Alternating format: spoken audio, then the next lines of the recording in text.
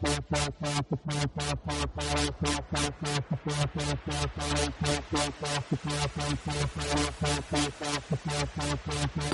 and shalom. Welcome to this episode of Image Bearers Radio. I'm your host, Joe Amon. We got a great show ahead, so buckle up and hang on. Here we go.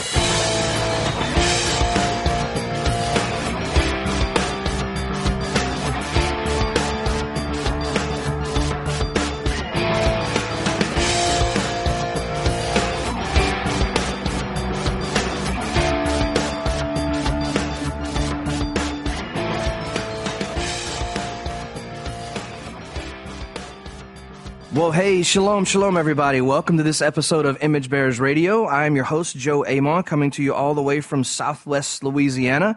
I hope that you and your family are doing extremely well, and I hope you're having a marvelous week, and I hope that Hashem is moving in your life and speaking to you and leading you, especially during this incredible time that we're in of Elul and approaching the fall feast. What an awesome and exciting and busy time it is spiritually and introspectively, and so I hope you're doing really, really well. We have a great show today that I'm super excited to bring you, and the topic of biblical scholarship, and a special guest that I can't wait for you to hear from. But before we do that, just a couple things I want to mention very quickly. First of all, I want to say a huge thank you to everyone who has reached out to us with Hurricane Ida coming through. If you're listening to this on Wednesday, Thursday, later in the week, then Hurricane Ida has already come and done her thing and moved out. But we've had so many people that have contacted us and been praying for us and supporting us, and I want to just say thank you. We are on the western side of the state, close to the Texas border, and if you're watching the news, you've seen that Ida is making her way across the southeastern part of the state, so cities like Baton Rouge, New Orleans, and just a ton of small rural communities in that area are, by the time you hear this again, are going to be absolutely devastated. And so we appreciate your prayers and concern. Please continue to pray for those families and those folks, the leadership that is trying to navigate all this chaos and devastation, because it's, by the time you hear this again, it's probably going to be severe. And so we will also be looking for ways to support. We were just so freely given to by so many of you all across the country last year that sent in donations, and some people drove for 10, 12 hours to bring stuff. It was just overwhelming, and so we were so blessed last year. We want to pass that on. So we'll be giving some opportunities either through our website or our local ministries there in the more the eastern part of the state, where we know that resources are going to get to where they need to go. So be looking for that if you're interested at all. But thank you for that. The second thing I wanted to just mention, it's a heavy topic, but my heart is broken, and my heart is very heavy the last week or so for our military, and we know we pray for our government leaders and our military often on the show, but we lost 13 incredible men and women last week, and average age 22, 23 years old, and it should break all of our hearts, no matter what your political leaning is. What side you're on. There's no sides when it comes to the loyalty that these men and women showed our country and to us. And we should take that very, very seriously. And so I just ask you to join with us, and as I know you already are, in praying for their families and the families of all the soldiers that are still there, that are trying to make their way out as they retrograde and get out safely with no other casualties. And so it's important for us to do that. It's very, very important that we hold those folks that are serving us close to our hearts and close in our prayers. And so, as I said, this is approaching the fall feast, the time of Elul, and I really hope that God is just messing your world up in a good way, and as we approach Rosh Hashanah and Yom Kippur and Sukkot. So our topic today, as I said, is biblical scholarship. Now, some of you may think you know what biblical scholarship is. Some of you may have taken classes. You may be very well aware of what biblical scholarship is. Some of you may think you know and not quite sure. Some of you may have a really negative view of biblical scholarship and what you think it is, and some experiences maybe that you've even had. So today I have a very good friend and just a all-out fantastic guy, Matt Napper. from West Monroe, Louisiana, who hopefully we're going to clear some of this stuff up for you and give you a little better way to think about what biblical scholarship is, what it's trying to do, and so that it can be a great tool for our growth and for the growth of the kingdom. So, Matt, welcome to Image Bearers Radio, man. Thanks for being on. Yeah, I appreciate you having me.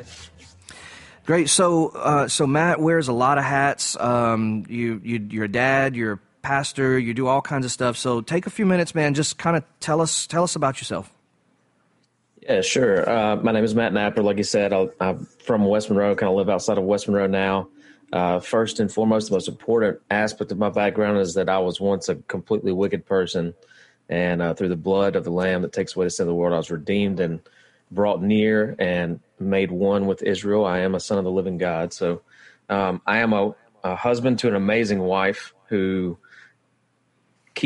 brings order. She does God's work of bringing order to my life. I have 5 beautiful children. I had this marvelous idea, since my name is Matt, my wife is Melissa, of naming all my kids with M's. So Mariah, Maya, Michaela, Malachi, Michael. If I try to holler for one, usually they all get called at once. So I don't know why I thought that was a great idea. And we have a dog named Molly. So Excellent. I'm a pastor, Beit Shalom Messianic Congregation in Monroe, only Messianic congregation really in Northeast Louisiana. I co-pastor that with 2 other wonderful servants of God, Layman Tucker and Nathan Hall. I am wrapping up a career in the military, so I have about 2 more years until I have 20 years of active federal service, though this November will be, 20 years total service in the military for me. And I am in school. So I have an undergrad in social sciences from university here locally in Monroe, have a master's in Old Testament studies, and currently working on a PhD in Old Testament studies as well. Well, I guess the question is, when do you sleep? Well, I don't, I think you and I have had this conversation too. Like, somebody asked me the other day, so I have a lot of little pet projects too. Like, I currently decided to hand write the entire Bible by hand. It'll take a few years to do that. I participate in multiple Bible studies throughout the week with multiple denominations, pastor a church, study, all that good stuff. And someone asked me, like, how do you manage your time appropriately? And I said, well, I give myself more time than others. I only sleep, 4 or 5 hours a night at the most. So yeah, something's got to give. Well, it's a good thing. And man, I thank you for your service as always. I don't always know if servicemen and women like to hear that, but it's our only way of really expressing our gratitude. And I don't want to spend a whole lot of time on the Afghanistan thing, but I can imagine it affects all of you even more so than it does us. So we just appreciate your 20 years of service and so very, very much. So your master's is in Old Testament studies. Is that correct? That's right. Yeah. Yep. So I wanted to bring you on, Matt, because you're a student's student, and always learning and always never afraid to ask the hard questions and get into the thick of things.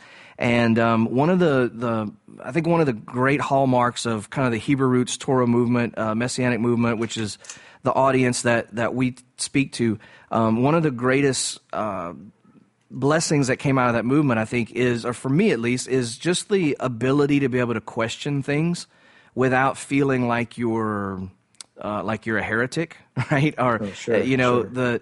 One of the first questions that I had when I first started this journey was about salvation. And I remember I talked to you. You probably don't remember this, but I talked to you and you told me, you said, get a legal pad and write down every major doctrine that you can think of and go through them one by one and systematically search them out. Ask all the questions, look at all the scripture, look at all the commentary, and that was so helpful as a way to kind of put things in order. And so I really appreciate someone who's not afraid to ask and throw around questions and really get into stuff that people don't really want to talk about. And so for me, I'm not a biblical scholar. I've never been to school. I've never been to seminary. I know I have a call of God on my life. That's about all I have to show for for it. Amen. And, Amen. and that sometimes that's enough, but it needs to be supplemented. And that's where guys like you are really just super important for me, guys like me, and for the kingdom. The mom and dad who works all day and they love God and they want to teach their children. They want to serve God as much as he wants. And yet they don't have time to read for 6, 8, 10 hours a day. They don't, they can't put the time in to study and those kinds of things. Or people that just don't even know where to start, because there's so much information out there, man. And with the internet today, there's so much good and bad. And with all of these things, it can be overwhelming. It can be a sea of knowledge, and it can paralyze some people that really do want to grow. They just don't know where to start. So let me ask you this: if you could start us off by just when we say biblical scholarship, what does that mean? Yeah, that's kind of a wide range of. It's a broad topic, and it's something that I misunderstood when I first started school. I graduated my undergrad, I think back in, I can't remember if it was 2010 or 2011, and I had no idea. I was going to go into gerontology, and you look at what God does in your life, specifically for you. Our school had one of the best gerontology schools in the nation, and I love old people. And gerontology is... Yeah, study of old people. I mean, okay. I love old people. It's and I wanted to go into gerontology with nutrition, where I wanted to work in a nursing home and provide diets and help them, because one of the things aging people struggle the most with is eating. So we had one of the best programs in the nation, and the head of the program, he passed away right when I was going to apply and go into that school, and they shut the program down. And so then I just kind of was left. Well, I guess I wasn't meant to go to graduate school. And then later on, I had these thoughts that some of you out there may have. I called seminary, cemetery, and I just thought people go to Bible college, Bible university, seminary, whatever you want to call it. They go there to get brainwashed. I heard it just recently, but they go to get brainwashed. I kind of had that same thing, that same mentality, not because I looked into it and found what it was and called it that, but just because I parroted what someone else said. But I'm in the military, so the military pays me to go to school sometimes, all the way up through my master's anyway. And so I said, well, I'll at least let the military pay for me to learn Hebrew, find a way to learn Hebrew the right way and be a good little Messianic Hebrew rooter. And so I entered in a master's program in Old Testament, started my first semester. Hebrew was one of those classes. And after my first semester, it was heavy on me that God had something way more in store for me. One, I completely misunderstood biblical scholarship. Two, there was so much more out there that I did not know and had no clue about that God was revealing to me. So that doesn't really answer your question, but biblical scholarship is misunderstood on the school level, because we loop everything, we lump all things in seminary together, and you really have two sides. This hasn't always been the case.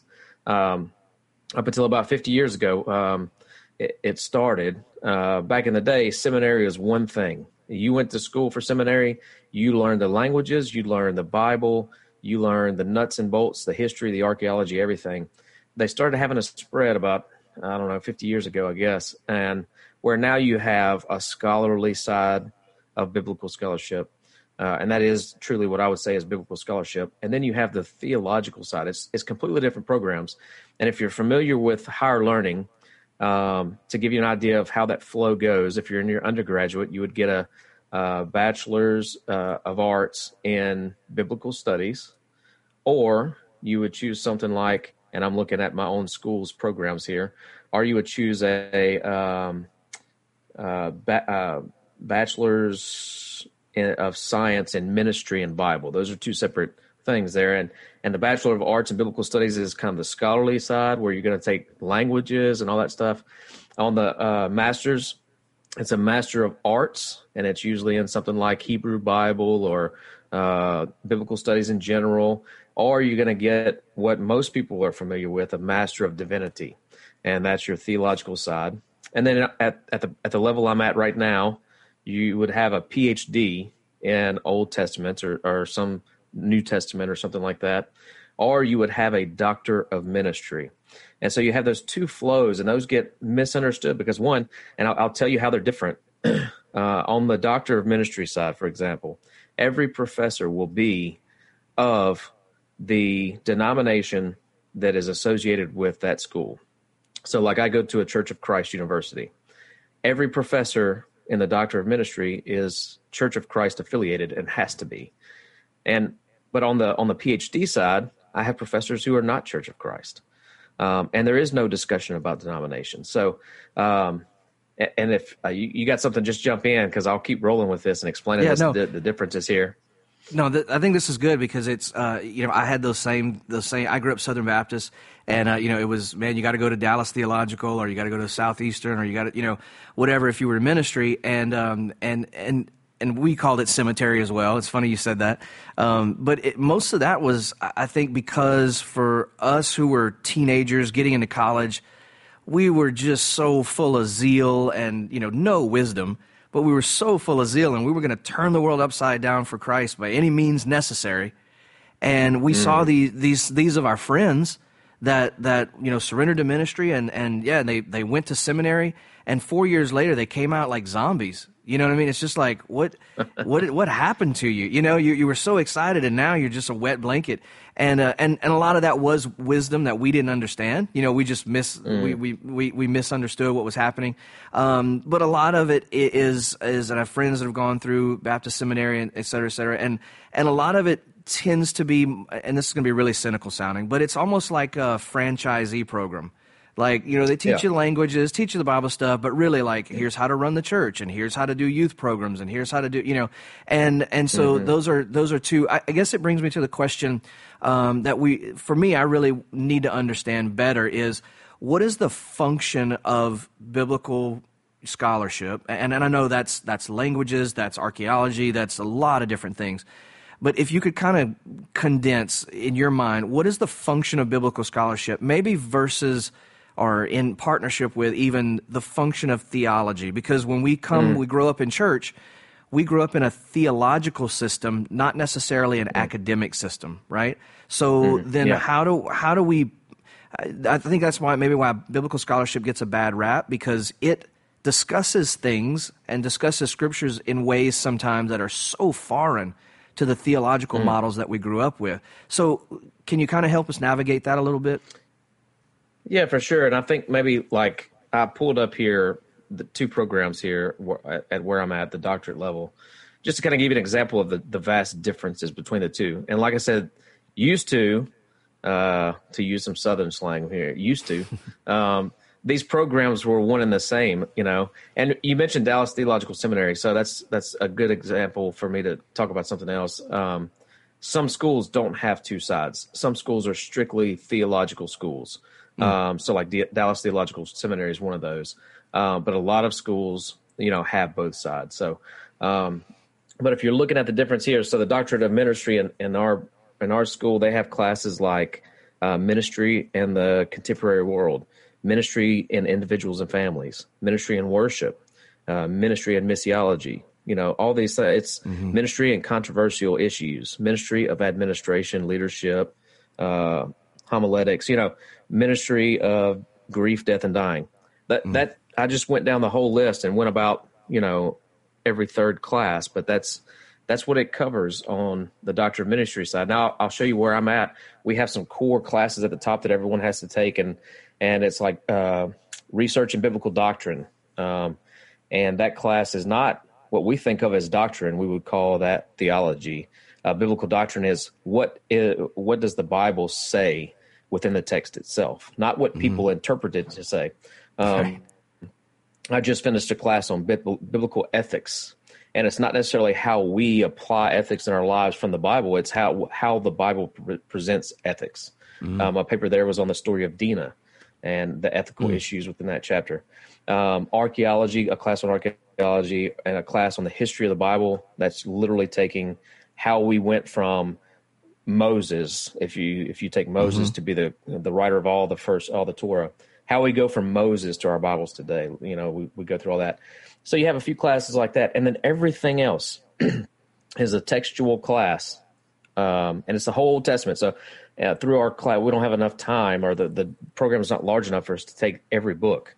But it goes. You have a class on the Pentateuch or Torah, Joshua and Judges, 1st and 2nd Samuel, 1st Kings. And what you're doing in those classes, because at this level you've had Hebrew, you should have had at least 2 years of it. And so we're taking that class and we're literally going through the entire book and we're reading it in Hebrew. We're doing translation, our own translations in Hebrew, and we're writing exegetical papers from the Hebrew text on all these classes. And then you have, even at this level, you have some what we call electives. All the Old Testament program electives are New Testament classes. So same thing, textual classes. You got to know Greek, and Greek's important for Septuagint studies, so it's good. And then you have a dissertation at the end. But that shows you the vast difference. The scholarly side is focused on the nuts and bolts, what I tell people, the nuts and bolts in the Bible. Who wrote it, when it was written, who was the audience, what was the perspective of the writer, what was the perspective of the audience, and what do the original languages say. Those are the nuts and bolts where really doctrine of ministry, and I used to be more critical than I am now because it's needed, and some of the best scholars I've seen have a Master's of Divinity with a PhD in biblical studies, because I used to be, you have a lot of people in leadership positions in pastorship who need some of this stuff on this side, the doctrine of ministry. But those are the two sides there.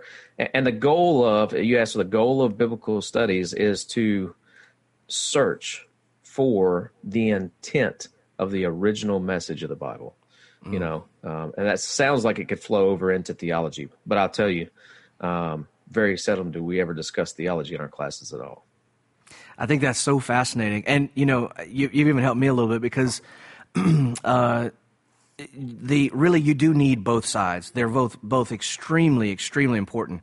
We can spend all of our time, and I think we find this out in our own lives, right, individually, that with family, with friends, just in our small circles. You don't have to be a pastor or bishop or elder for this to be the case. But we may know the Torah, for instance. We may know it really, really well. We may know some Hebrew. We may understand even the general arcs of Scripture and the connections from the front of the book to the back of the book. And we may have a really great working knowledge of Scripture through our own individual study and learning. However, when there is a death of an infant, or when there is something really tragic, we can find it really hard to bridge that gap between our fundamentally immense knowledge and a real practical way of putting that stuff into life-giving words, prayers, heart, and time spent. So I think that's really, really, really helpful. That it's good for us to realize that these things are not against each other. It's not versus each other, but they should be in a partnership. And one of the things you said is, you talked about is that really the theological side and the scholarship side, the academic side, really don't. I remember us having a conversation a year or so ago, and we'll talk about this in the next segment, but how scholarship has evolved over the years. And I remember getting really excited and going like, man, I can't wait till that filters down into the pastors and stuff. And you said, well, that probably is not going to happen really, because the two sides really don't talk. So what does that look like in a classroom setting, or just in a semester setting, or from a faculty level? What does that look like? Yeah, so for sure, I'll kind of give you an example. We'll use a biblical text to show the example of how that's happened. Great. And like I said, this used to be all one program, right? And before I give you that example, I'll tell you my mentor, Dr. Cloud, took me under his wing for whatever reason. He was the head of the department for my biblical studies. And he's been teaching the Bible he's 87. He's been teaching at the college level since he was 30. Wow. He told me this year, he said, Matt, I need you to hurry up and graduate. My end of career goal is to see you walk across the stage with your doctorate, but I also had a goal of finishing teaching by the time I was 90, so I need you to come on. But wow. He said one time, I asked him, I said, this was early in my master's, I said, how is it? Because we were talking about the difference between liberal scholars and conservative scholars, not politically affiliated at all. Liberal means they have a low view of Scripture. And right. But we can talk about that, in the next segment. Yeah. We've only got about 20 seconds left, and so I want to wrap this segment up. We'll jump back into this in the next segment. I want to hear this story, and I want to encourage everybody that if you're at all interested in taking an academic track, or listen, please don't rely on YouTube teachers. Look, I am one. I get it. but find out, contact Matt. We'll give his information at the end of the show, if whatever information he wants you to have. And if this stuff interests you at all, go after it. This may be a place that God is really calling you. And just because you're not familiar with it or don't know that much about it doesn't mean, shirk away from it and pass it off. This may be something that's really challenging you to look into. So we'll be right back with Matt Napper in just a few moments right after the break. Don't go away.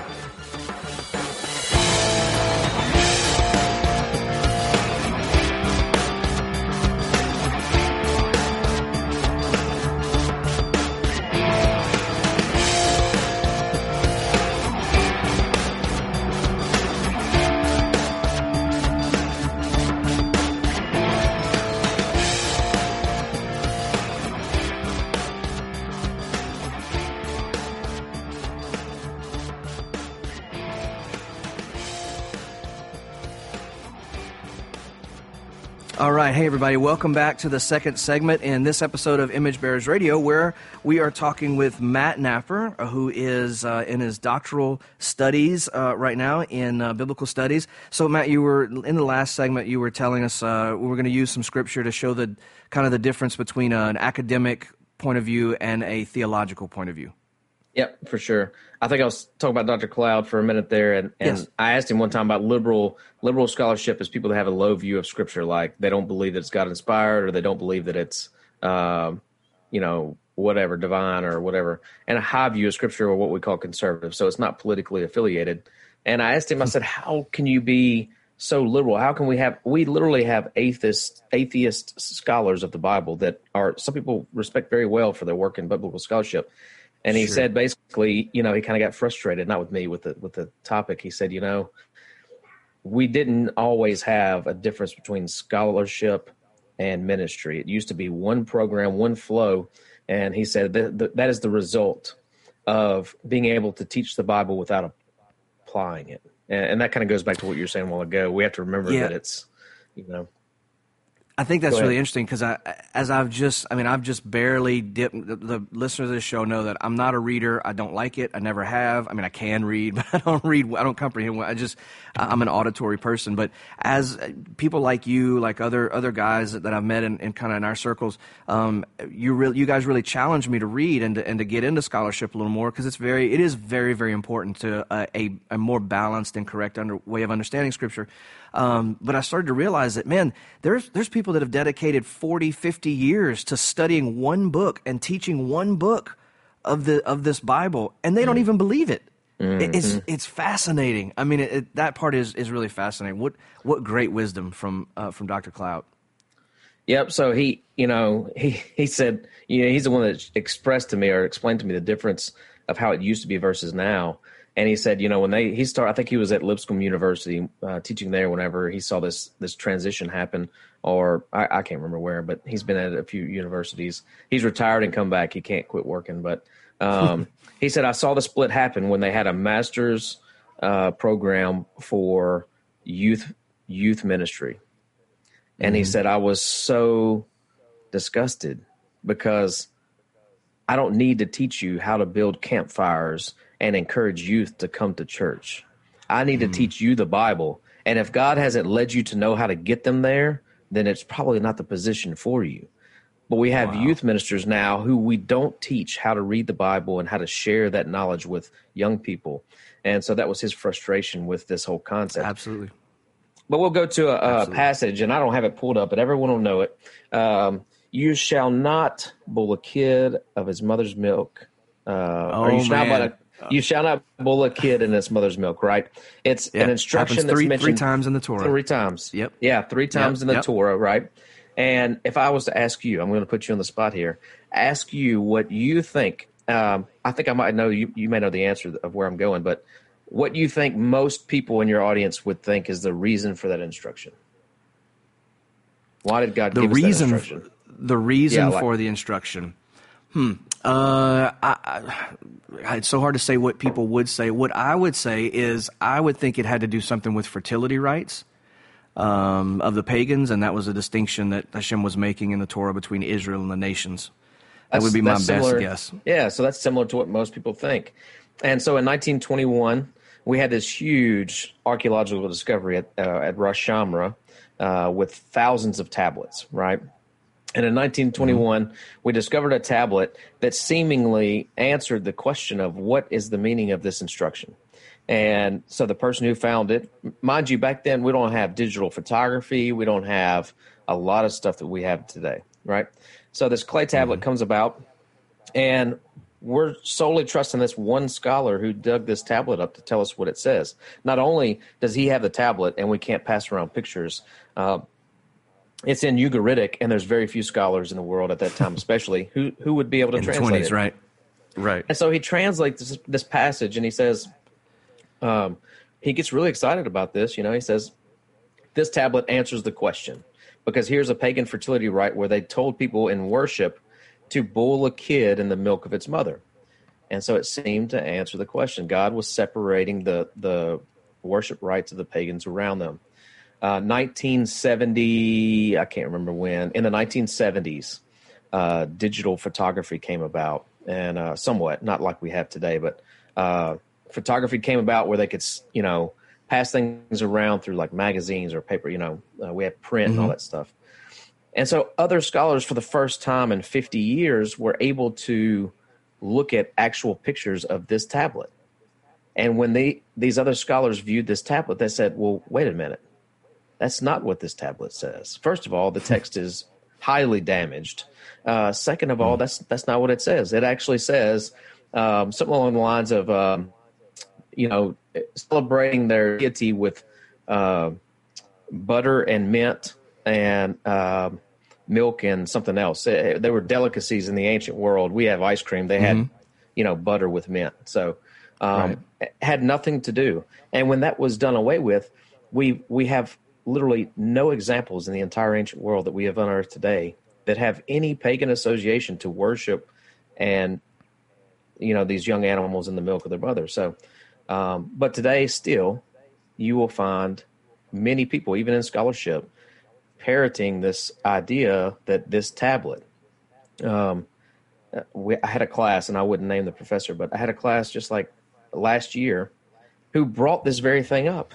And after class, I would never shame them in class, and I had to call them and say, "Hey, look, I want to share some scholarship with you that has shown that that's not accurate." And he was very, very grateful and appreciative. He said, "I had no idea," but wow. The amount, the trickle from discovery to peer review and down to just the school level of biblical scholarship schools is so long. You're talking 1921.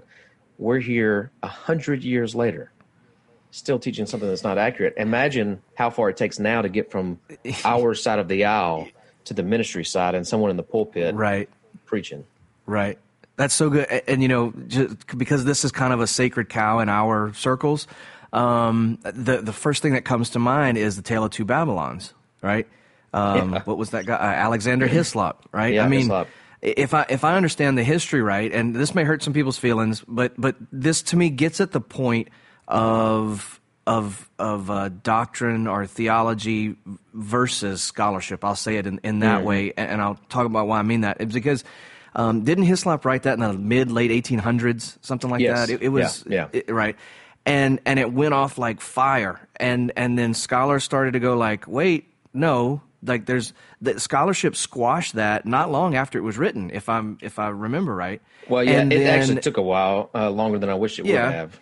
Well, right. But it did. It kind of went underground, right? The book kind of went dormant. Yep. The ideas kind of went dormant, and then all of a sudden, in maybe the 50s, 60s or so, all of a sudden, there's massive resurgence of this book, and how much of, and if you don't know, Alexander Hislop and the Tale of Two Babylons basically tracks the story of Nimrod, Ishtar, and that's where we get Easter from, and the Christmas tree, and he makes all these, I'm using air quotes, you can't see them, he makes all these quote-unquote connections in the Bible and in the ancient world that are really not there at all.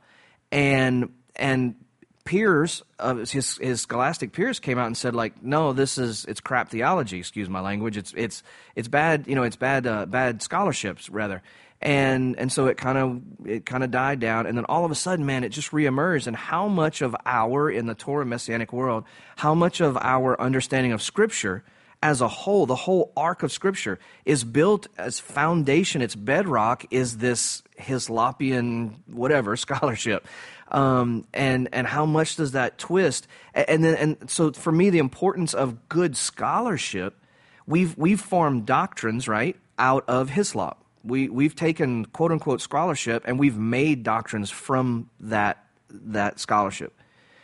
And so what's important about good biblical scholarship is that it should challenge and push against what we feel is theology. It should be an accountability and a check on theology. Is that a good way, a fair way to say it? Oh, absolutely. Yeah. So that is a fair way to say it. Scholarship should work as a check to our theology for sure, because right. We're coming up with our ideas of what God is or who God is and how he interacts. And scholarship can say, for example, I don't know if I want to slay any more cows today. I'll use something else. I was going to use. It's all right. No, it's good. Go ahead. Slay away. We had in our movement, we had this thing, the Aleph Tav thing, the Aleph and the Tav. Right. And so Revelation, Yeshua is the Aleph and the Tav.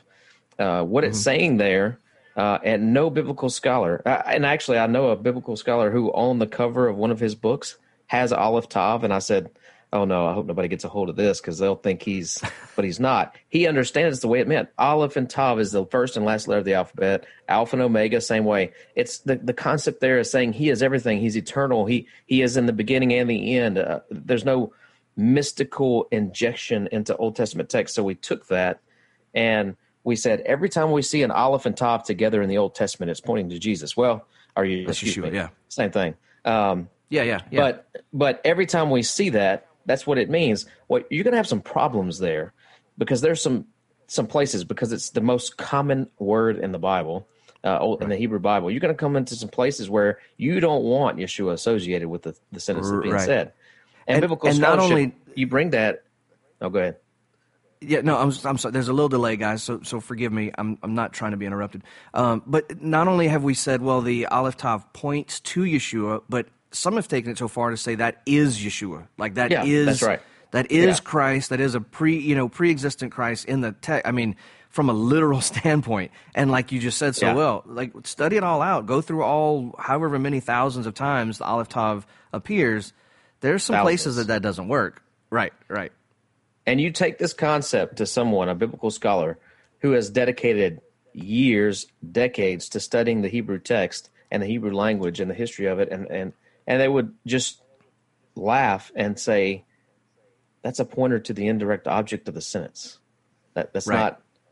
That means something in the language. It works functionally, and Revelation in no way is trying to point you to that pointer in the Old Testament. It's trying to tell you a concept. And so many times we lose the meaning and the message of the text by little pet doctrines like that because we don't. So scholarship checks us and says you can't apply that way. Right. And what I don't want anybody to do, because listen, when I first started studying Torah, I listened to, I never had teacher religion because I had been burned by teachers in the past and pastors really bad. I had preacher hurt really bad. So I never kind of synced myself to one teacher, but I listened to a lot of different teachers from different ends of the Hebraic spectrum. And I started to make my own connections, right, in Scripture. But those connections were filtered through little pieces of teachings or whole teachings that contain little pieces of information that I had consumed over YouTube or from somebody's website or whatever. But they were also filtered through a lot of baggage. So I was looking for solutions to my church hurt, to my whatever, my anger at the church not teaching me some things over all these years. I was looking for a solution to that, and actually that pain and that disappointment worked as a filter to look for solutions that actually weren't there. And so when I started to approach scholarship, man, my feelings were hurt a lot. I mean, a lot. When I started listening to some podcasts like the Bible Project, I promote all the time, Pete Enns and the Bible for Normal People, which if you don't have a strong stomach, stay away from it. But when I started listening to some of and reading some of this stuff, I mean, I was just felt like my toes were continually being stepped on, like somebody was trying to take away all these connections that meant so much to me. And it's not really the case at all, but those connections sometimes can lead you down a really toxic path, especially when, like you said so well, a lot of these men and women in scholarship, we have to understand, they've spent their life's work, 30, 40 years, studying literally the book of Isaiah, or just maybe a few chapters of Isaiah, and that's the bulk of their study, of their life's work. And I mean, just think about it. And then we watch 2 or 3 hours of teachings, and we think that we found the only truth that exists in Isaiah. Like, I mean, it just doesn't make good common sense. I know that we're trying to get somewhere and we're trying to understand. And what I don't want to do is I don't want this to discourage anyone and say, well, then I don't know what's right, and how do you know what's right? And I'm not trying to discourage anybody from study, because again, I think that's one of the strengths of what Hashem is doing when he opens our eyes to the Torah and this whole new world of discovery. It's amazing. And yet, I don't want to say like stop searching. That's a God thing, that he's causing you to search and causing you to dig. But just be thoughtful and be mindful that there are people out there, and they may not even agree with your Torah walk, but it doesn't take away from the fact that they have dedicated their lives to this text. And if we're going to make theological assumptions, we need to start from a good starting place, a good understanding of the text, right? From people who have studied it a long time, who have been peer-reviewed, right? Who have accountability, et cetera, and not just what somebody thinks that it should mean for me today. So, kind of transitioning from there, we're about 3/4 of the way through the second segment. So, I want to get into a little bit of how has scholarship changed, because I know it can be a really a hard thing to come out of the church, right? You're raised in church, raised in Christianity, come out of the church, and all you want to ingest is Hebraic-minded stuff, which our good friend Hanok Young says that like Hebraic stuff isn't even a thing. It's it's biblical or it's Jewish. He's a Jew, so that's his thing. But when we want to ingest Hebraic stuff, from Hebraic minded teachers, and all of that. And so it can be a real put-off for a lot of folks to learn from a Christian scholar, right? Because that just carries all kind of baggage with it. So what can you tell us, Matt, about, because there are Jewish scholars, right? A lot of Jewish scholars, but there's in my experience, there's a good chance that they're going to be way more advanced than what we can process. I'm thinking about is it Milgram on the Book of Leviticus on Vayikra? Yeah. Which is 2,800 pages on Leviticus. Yeah, which is it's an incredible resource. But you just start learning about Torah in the first couple years, don't try to dive into Milgram, right? Like, it's probably not a good place to start. So there are Jewish scholars, which, some people have issues with that, et cetera, et cetera. But how does scholarship, whether Jewish or Christian, is it set apart, and how have you seen it progress, I guess, more the question, from maybe 50, 60 years ago when it was tied to a theological side? Since it's kind of been broken apart, there has been some bad, right? But isn't there also now been more of a freedom in scholarship to accept a more pronomian view of Scripture and kind of explore that world a little bit? Yeah, for sure. And this isn't something new. I think right now you're seeing a resurgence of it, or a surge, and kind of crosstalking that. But it's not something new. In the Middle Ages, we see everybody in your program would probably be familiar with the exegetical process, the 4 levels, the Peshat, and all the way down. Right. But, in Christian scholarship, they come out at the same time with almost identical 4 layers of Scripture. In the Middle Ages. And when you go back and you look, they're all studying together in France. And so you had crosstalk there as well. I mean, this isn't something new. Wow. But it's interesting. I really think God led me to the university I went to, because most of my professors are graduates of Hebrew Union, basically the Ivy League Jewish, one of a few Ivy League Jewish universities.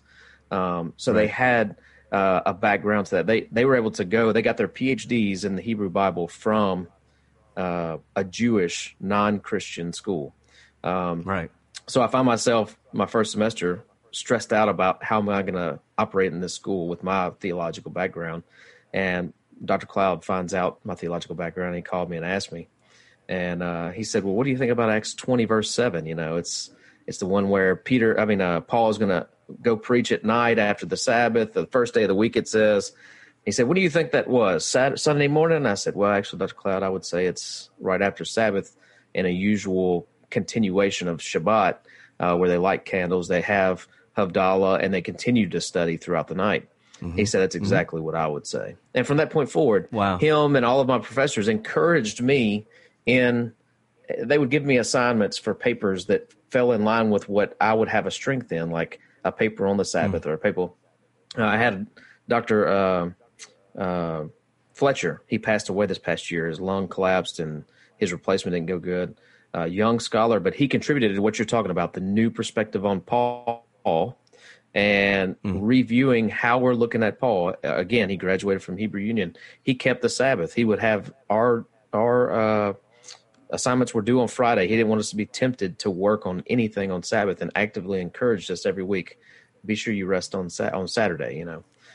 So you kind of see that crosstalk across the board. And you always see ebbs and flows. One of my favorite classes was looking at the history of biblical scholarship. I was trying to think of what that class actually was called. That's not what it's called, but it was basically the history of how scholarship has come through the years. And when I started the class, I thought, after starting the class, I said, well, man, if I look back on the history and all the steps we've gone through in biblical scholarship, there's nothing else I have to contribute. But by the end of the class, it made me realize there's always something else to contribute, because they're always growing and moving, and God's moving scholarship forward. So, I'm kind of ripping on there, but that's great. It's really encouraging that, because we come into the Torah Walk, right? And I mean, I'll just take me, for instance. I mean, I live in Rose Pine, Louisiana, right? There's like 1,500 people, not a Jew in sight, right? I mean, there's a ton. We're gobsmacked with churches, but nobody that really knows Hebrew or really gives any care to the feast or the Sabbath and stuff.